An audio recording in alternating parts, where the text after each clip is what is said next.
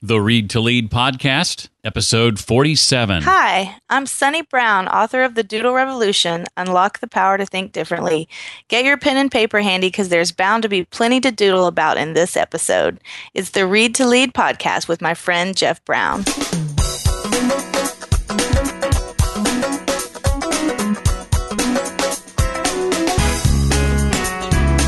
We grew up in communities, most of us, where when you did fail, you basically keep it to yourself. And the world wants to hear about your successes. They don't really want to hear about your failures. Welcome to the Read to Lead podcast with Jeff Brown.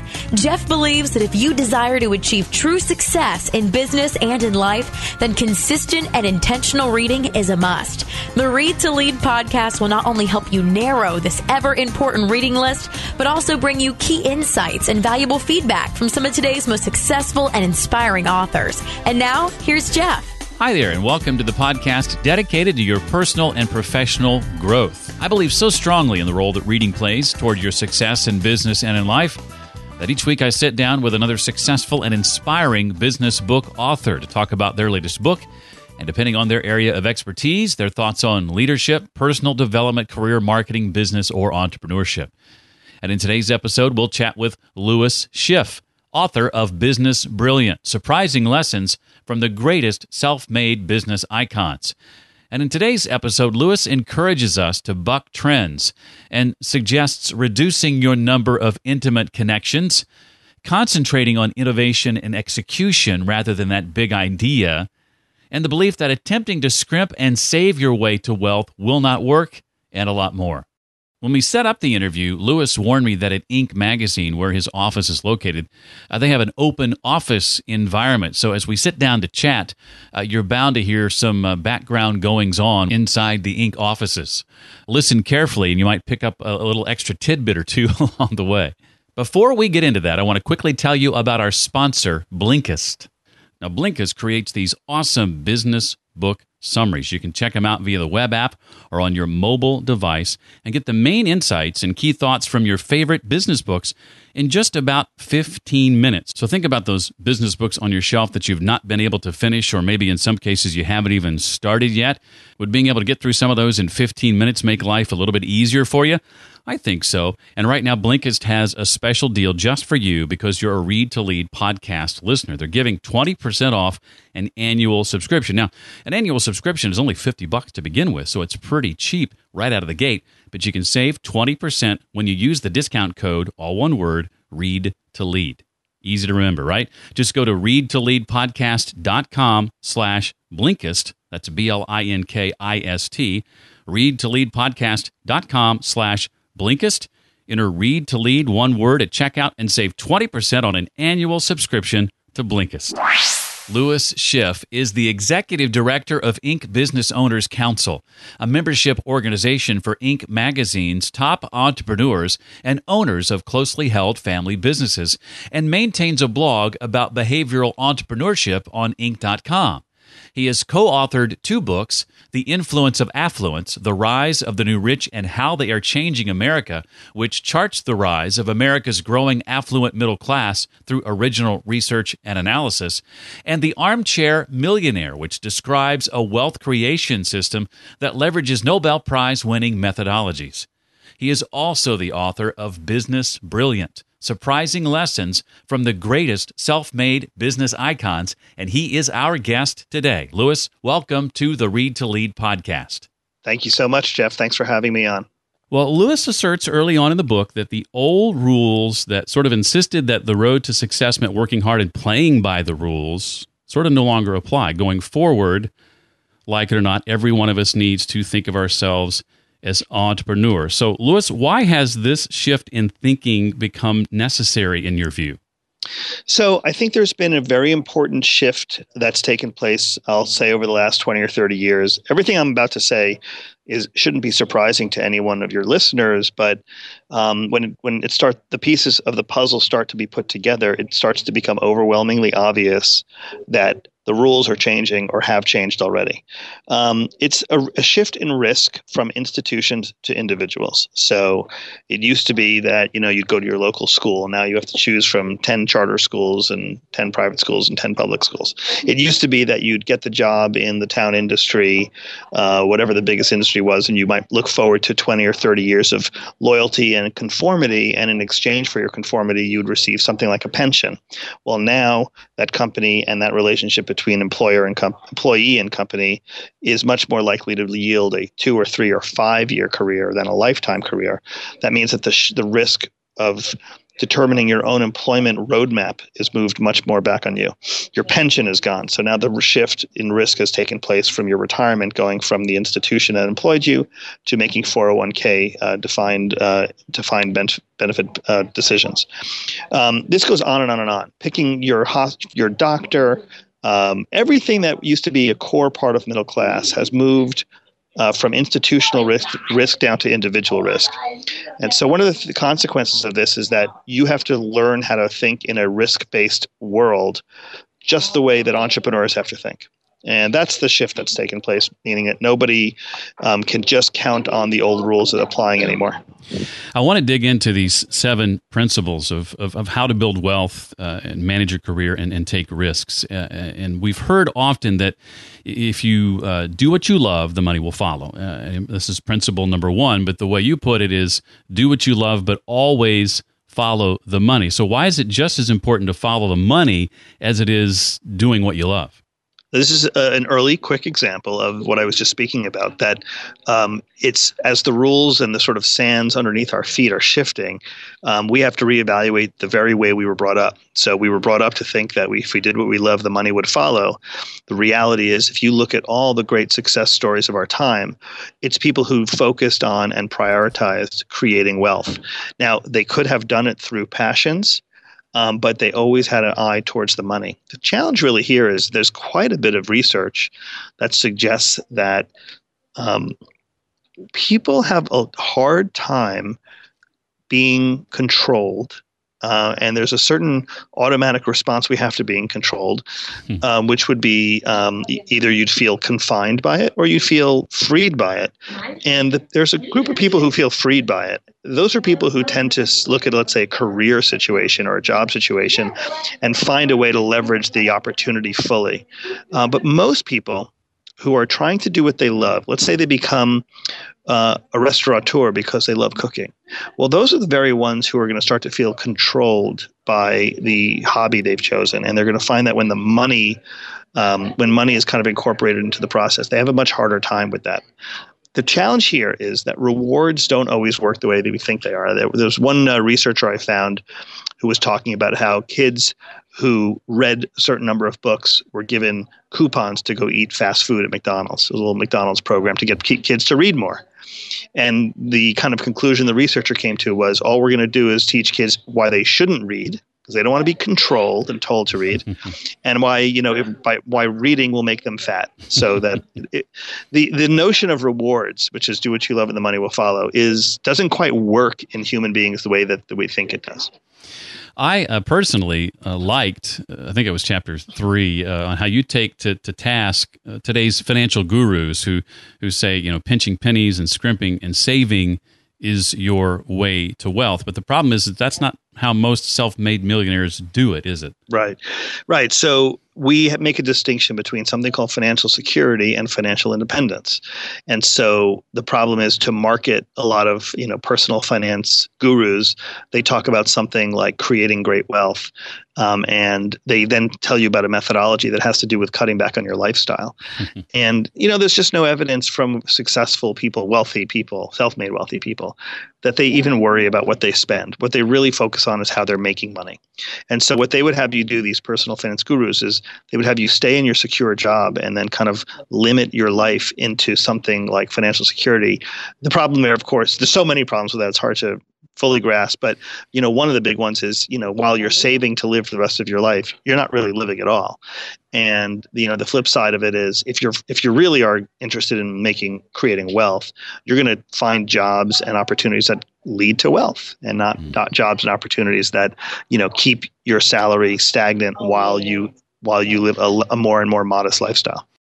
Before expanding my horizons and doing a lot of reading in books like yours, among them, I used to think that for me to get that big break meant, the big idea. There are a lot of those who believe that you've got to have that unique or big idea to become wealthy, but it's more than that, isn't it? Right. So we see that, again, we're talking about self-made wealth creation. So we're talking about these people, we could probably think of some famous people when I say words like self-made wealth creators, but I'm also talking about the people in your town who have done very, very well, very well. Now, who are these people? There's probably not too many Mark Cubans in your town. They're probably people who have built businesses successfully, and you know what? They're relatively mundane businesses. And so what we see is that wealth creation is actually a function of execution rather than big innovation. So it's going to be the person who put together, 4 car dealerships in your town. That's going to be a very successful person. Execution on simple ideas done very, very well. And even within execution, there's lots of opportunity to innovate. And that's when you learn how truly difficult innovation is. So one of the things I looked at was just the process that the store we all remember called Kinko's, right? This copy shop. When he had to convince his franchisees to go from regular office hours to 24 hours a day, this simple innovation, one of the defining innovations of Kinko's, took so much convincing. Now, that's a good example of innovation, but really it's an example of ideas executed with excellence. And so when you think about what it took to go from being, regular office hours to 24 hours a day, a lot of things had to change. Economics had to change. Staffing had to change. That's hard to do. And you have to execute it right. You have to convince people that that's worth doing. But if you're sitting in your house waiting for the big idea to wash over you before you'll take your first steps, that's not how wealth is created. That's fantasies. That's not how wealth is created. So many of these principles buck traditional trends and wisdom. This next one, especially so, I think, in this social media-driven world we live in, you make an argument for a network of fewer people, not more. Can you elaborate on that? Sure. Not just fewer people, but fewer people that you're a lot closer to. So I always use this very simple litmus test, which is of the people you think you are close to professionally. First of all, I'd want to go down into, if I were with you and talking about your actual network, I'd really want to look into the quality of these people. Are they going where you want to go? Have they done what you want to accomplish? We don't need to be around a lot of people who have done less than we've done and have no intentions of doing any more. So first, you have to look at the quality. And then the second is your intimacy with them. So professionally speaking, I'm wondering about things like, do you even know? These, 2 or 3 or 4 or 10 people that you think you're professionally close to, can you even tell me how much money they make? And can you even tell me how much money they want to make? All of us are so afraid to talk about incomes and how much we make.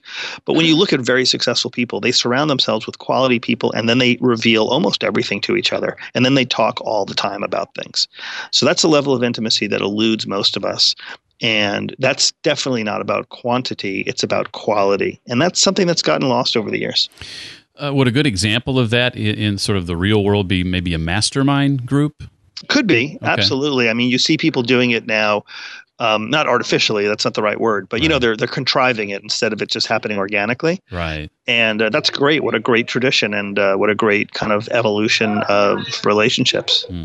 Another takeaway for me was how vastly different the middle class and self-made millionaires view negotiating. I've always thought, well, win-win, that's what it's all about. But you say win-win is a sure way to lose. Well, this is obviously a very controversial idea. Every time we talk about this, I get a lot of pushback because it sounds like I'm saying everyone should be mean. And, the evidence is very clear. If you go into a win-win negotiation with somebody who doesn't feel the same, you're very likely to be the one who loses. So you have to ask yourself, who am I negotiating with and what's their orientation? And you never really know the answer. Now, the way very successful people deal with this is that they toss win-win aside as a concept. They basically look out for themselves. When I say look out for themselves, I don't mean that they want to hurt you. I mean they just have a clear idea about what they're in it for. And that if they don't get to what they're in it for, then they pull out of the deal. That's so hard for people who haven't really mastered wealth creation to pull out of a deal. You go to, again, I'll use a car dealership as an example. You sit at the car dealership and, they have a whole kind of psychological strategy to get you to buy into the idea of whatever car you're going to buy. Checking with this quote unquote manager, all these different techniques they have for you to commit yourself. And then coming back and saying, oh, it's going to be another $500 more for the undercoating, and you're already bought in. You're basically talking yourself into it. The gift that a lot of very successful people have is they can say, you know what? I set a budget for myself of this much money, or I was planning on getting this much out of this negotiation, and now I'm not getting it anymore, so I'm going to cut it off.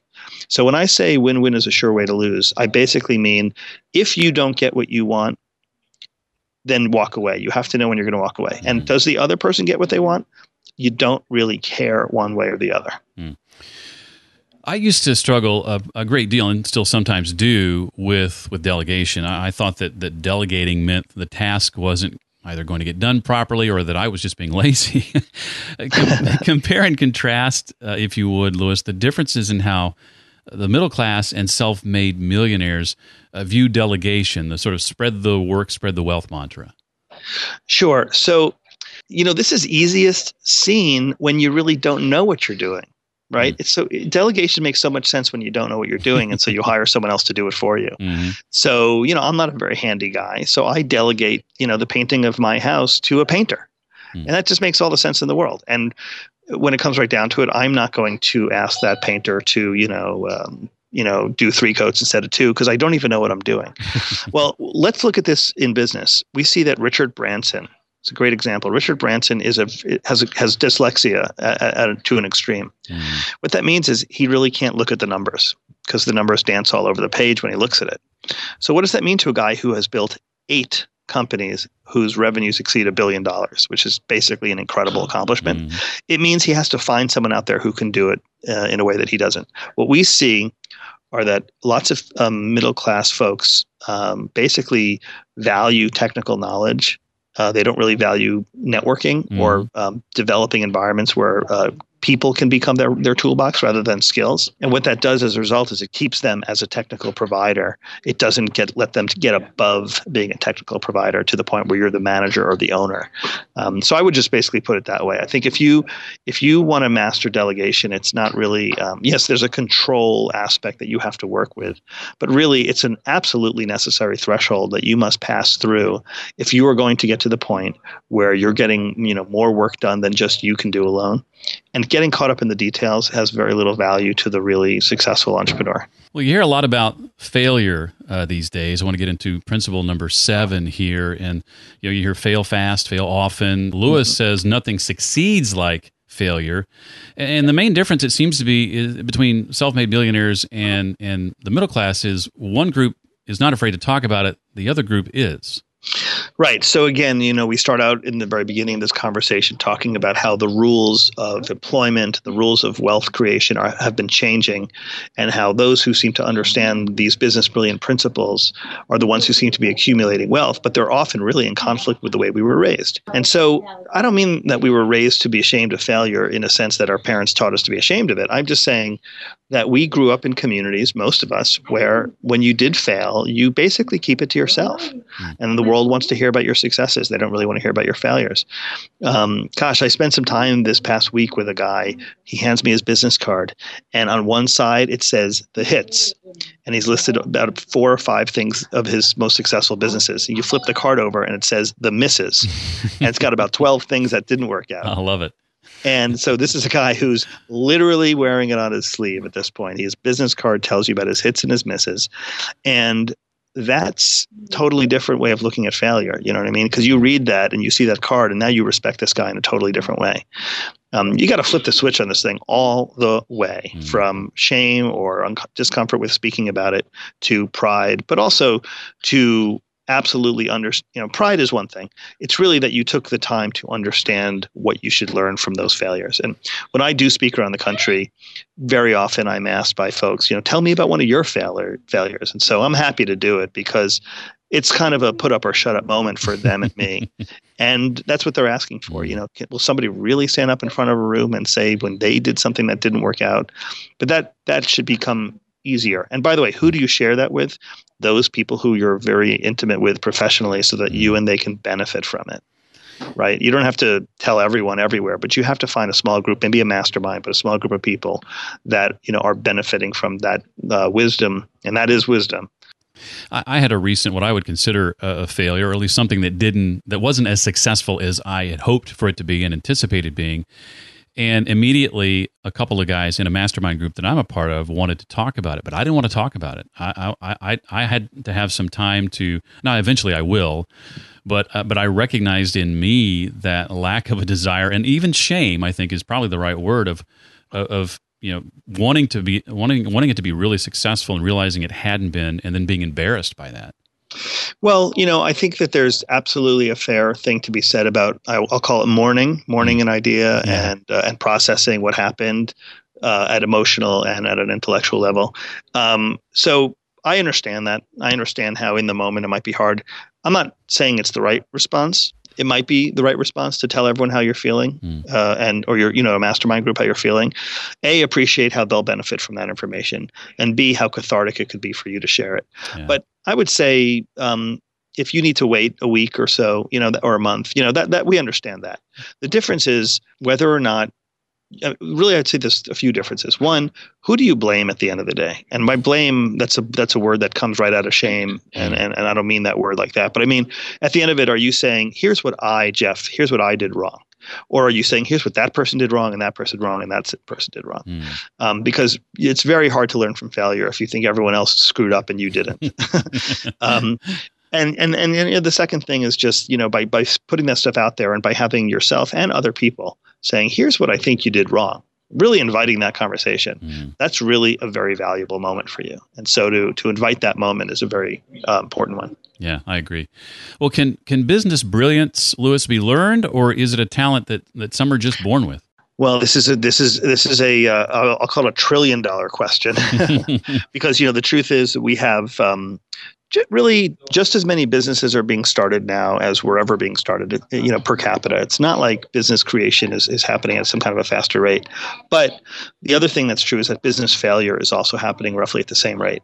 You would think, with all the research and all the time, and there are over 2,000 entrepreneurship programs taught in colleges today. Probably 25 years ago or earlier, when we were in school, there were probably 2. And now there's 2,000. So you would think that with all this talking and teaching and researching going on, there would be some tangible result. Either business startups would increase or business successes would increase. So far, we don't see that. However, I don't know if that's really what's the essence of your question in terms of, how many more entrepreneurs have been created as a result of our research.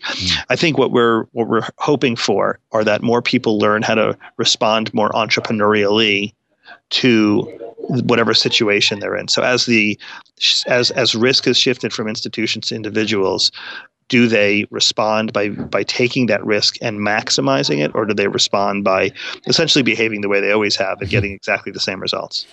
Well, in the book's final chapter, Louis identifies 4 broad areas of daily activity that successful self-made entrepreneurs are better at than most. Louis, if you would, share with us the 4 parts of your LEAP mnemonic and why it's important to be doing at least one of them every day.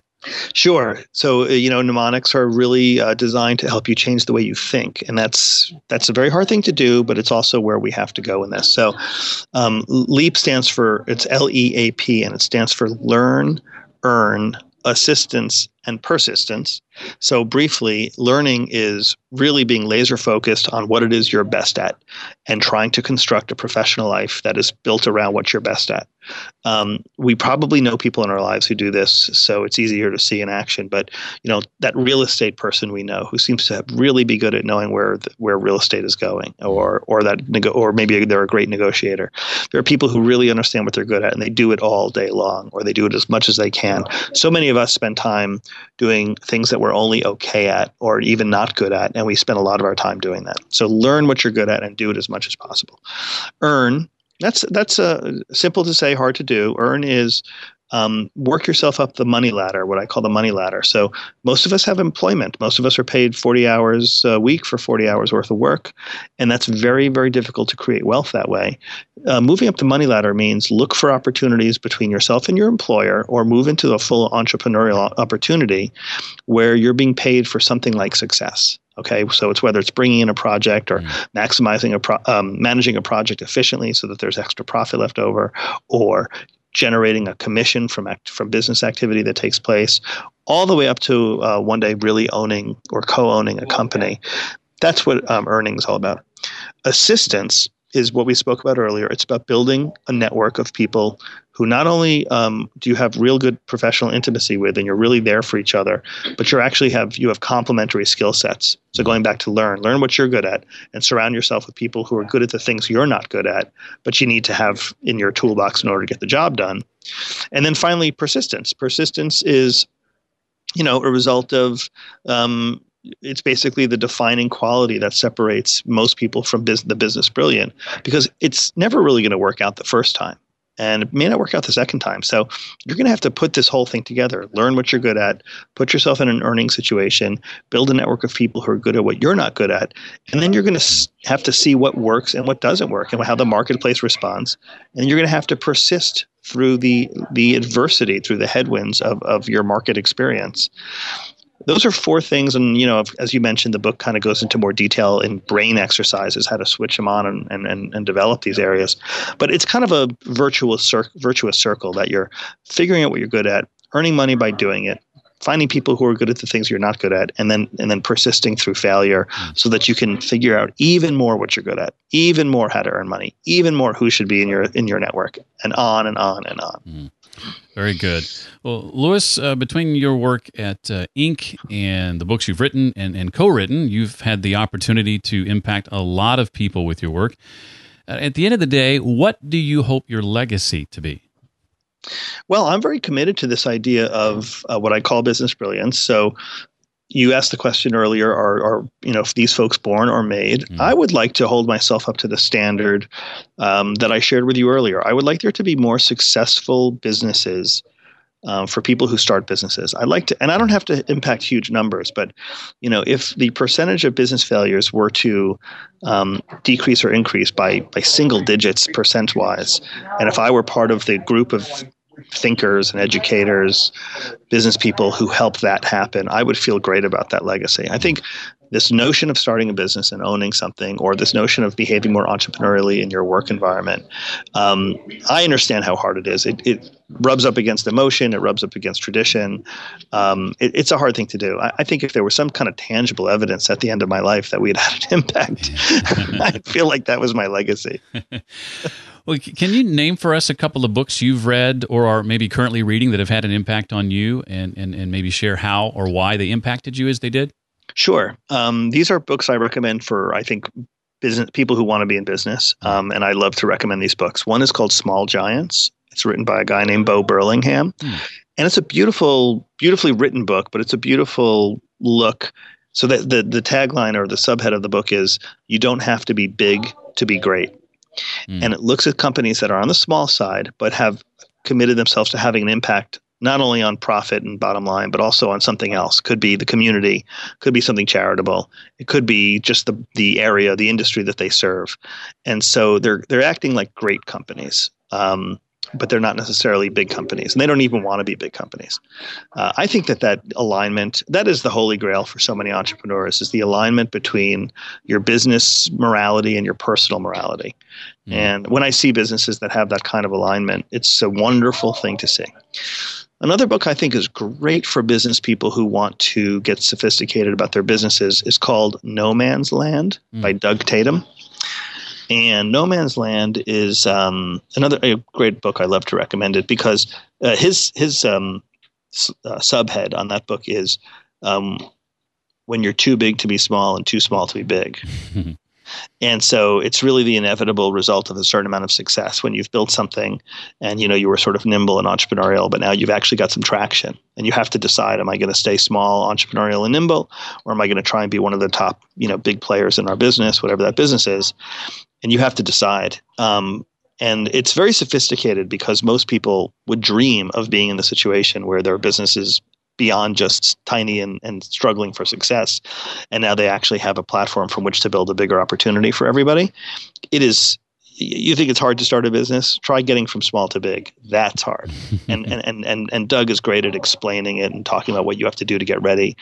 And it just goes to show you, I think we always, because I spend a lot of time with very successful people, sometimes very rich people, and there's just such a misconception about what their lives are like. And the fact is, the reason why I like to be with these people, the reason why I study them, and the reason why I try to promote that their best practices can also be your best practices is because the one thing they have in common is that they're fighters, and when you are a good sized company and you want to be a big company, that's a really hard challenge. It's just, maybe they look like they're driving a nice car from the outside, but they're working really hard to do that, and I respect the heck out of that.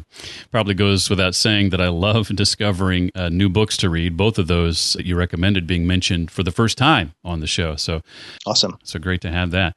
What's next for you, Louis? What projects are you working on currently that you're excited about and feel free to share about? Well, actually, I have some top secret stuff I'm working on. Okay. So I would love to talk about it when it's not top secret anymore. But I'll tell you this. I think that we are in for a long-term trend around this notion of people behaving more entrepreneurially. And so some of it's driven by, as we spoke about at the top of this program, about the shifting sands of the work environment, that it's simply not sufficient to just, put your head down and put in your 20. It just doesn't work anymore. And so as a result of that, whether you want to or whether you have to, I think people are embracing this concept of lifetime entrepreneurship, even in their career development. And that's where I want to be. You spoke about legacy earlier. Now, who does that and how? That's the big question. So do you go to your community college to get that kind of information? Do you look for mentors in your community to get that information? Do you read books? Do you listen to podcasts? You do all of these things. I mean, they're all important, but I would like the tools of that type of teaching instruction to become a little more sophisticated, a little more measurable. And so my top secret project has to do with teaching people what works in an environment that is measurable and, is chosen by individuals who want to be in this. Without sounding too coy about it all, you cannot know that Shark Tank, this TV show, is watched by 8 million people around the world and say, wow, something big is happening here. It's just in our faces right now. When 8 million people are watching a show about, how to be successful, that means everyone is watching it, because 8 million people is a sample of everybody at that point. It's not men, it's not women, it's not young, it's not old. It becomes everybody. So everybody's trying to figure this out. How do I take an idea, or how do I take my own skills and get more out of them? And my top secret projects are around, leveraging that. Well, I want to give a nod, a tip of the hat to our mutual friend, Jeff Goins, who was the one who turned me on to your book. So I'm thankful for that. And just want to say thanks, Louis, for your taking the time to be with us today. I learned a lot from reading the book, and I highly recommend it to anyone and everyone. Well, thank you, Jeff. I really appreciate your sharing this with your community. I love how the LEAP mnemonic ties the 7 business brilliant principles together. If you'd like to network with Louis, one of the best ways to do that is on Twitter. He is at Louis Schiff on Twitter. That's LEWIS SCHIFF, at Louis Schiff on Twitter. Remember to mention the Read to Lead podcast when you reach out to Louis. Everything you'd like to know about Louis and his new book, and anything we talked about in the way of resources, books, and links, can be found at the page created especially for this episode. It's called the Show Notes page, and you'll find the one for today's episode at readtoleadpodcast.com/047 for episode 47. Remember our sponsor, Blinkist, and your chance to save 20% on an annual subscription when you use the discount code READTOLEAD. Just go to readtoleadpodcast.com/Blinkist to find out more. And if you haven't already, I'd love it if you'd rate the podcast and leave a written review. This helps the podcast stay visible and makes it more likely to show up to folks who haven't yet discovered it. If you give it a 5-star rating and leave a written review so I know who you are, I'll be sure to mention you by name in an upcoming episode as my way of saying thanks. To rate and review the podcast, just visit readtoleadpodcast.com/iTunes or readtoleadpodcast.com/Stitcher.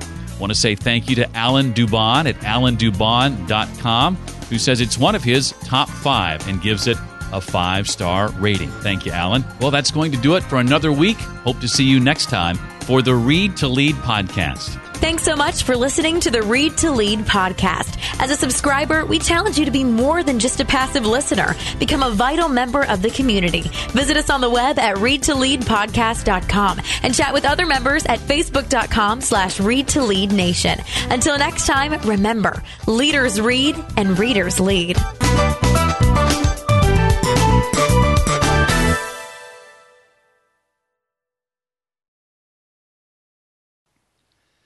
Don't have to be beautiful to turn me on. I just need your body, babe, from dusk till dawn. You don't need experience to turn me out. You just leave it all up to me. I'm gonna show you what it's all about. You don't have to be rich to be my girl. You don't have to be cool to rule my world. Ain't no particular sign I'm more compatible with. I just want your extra time.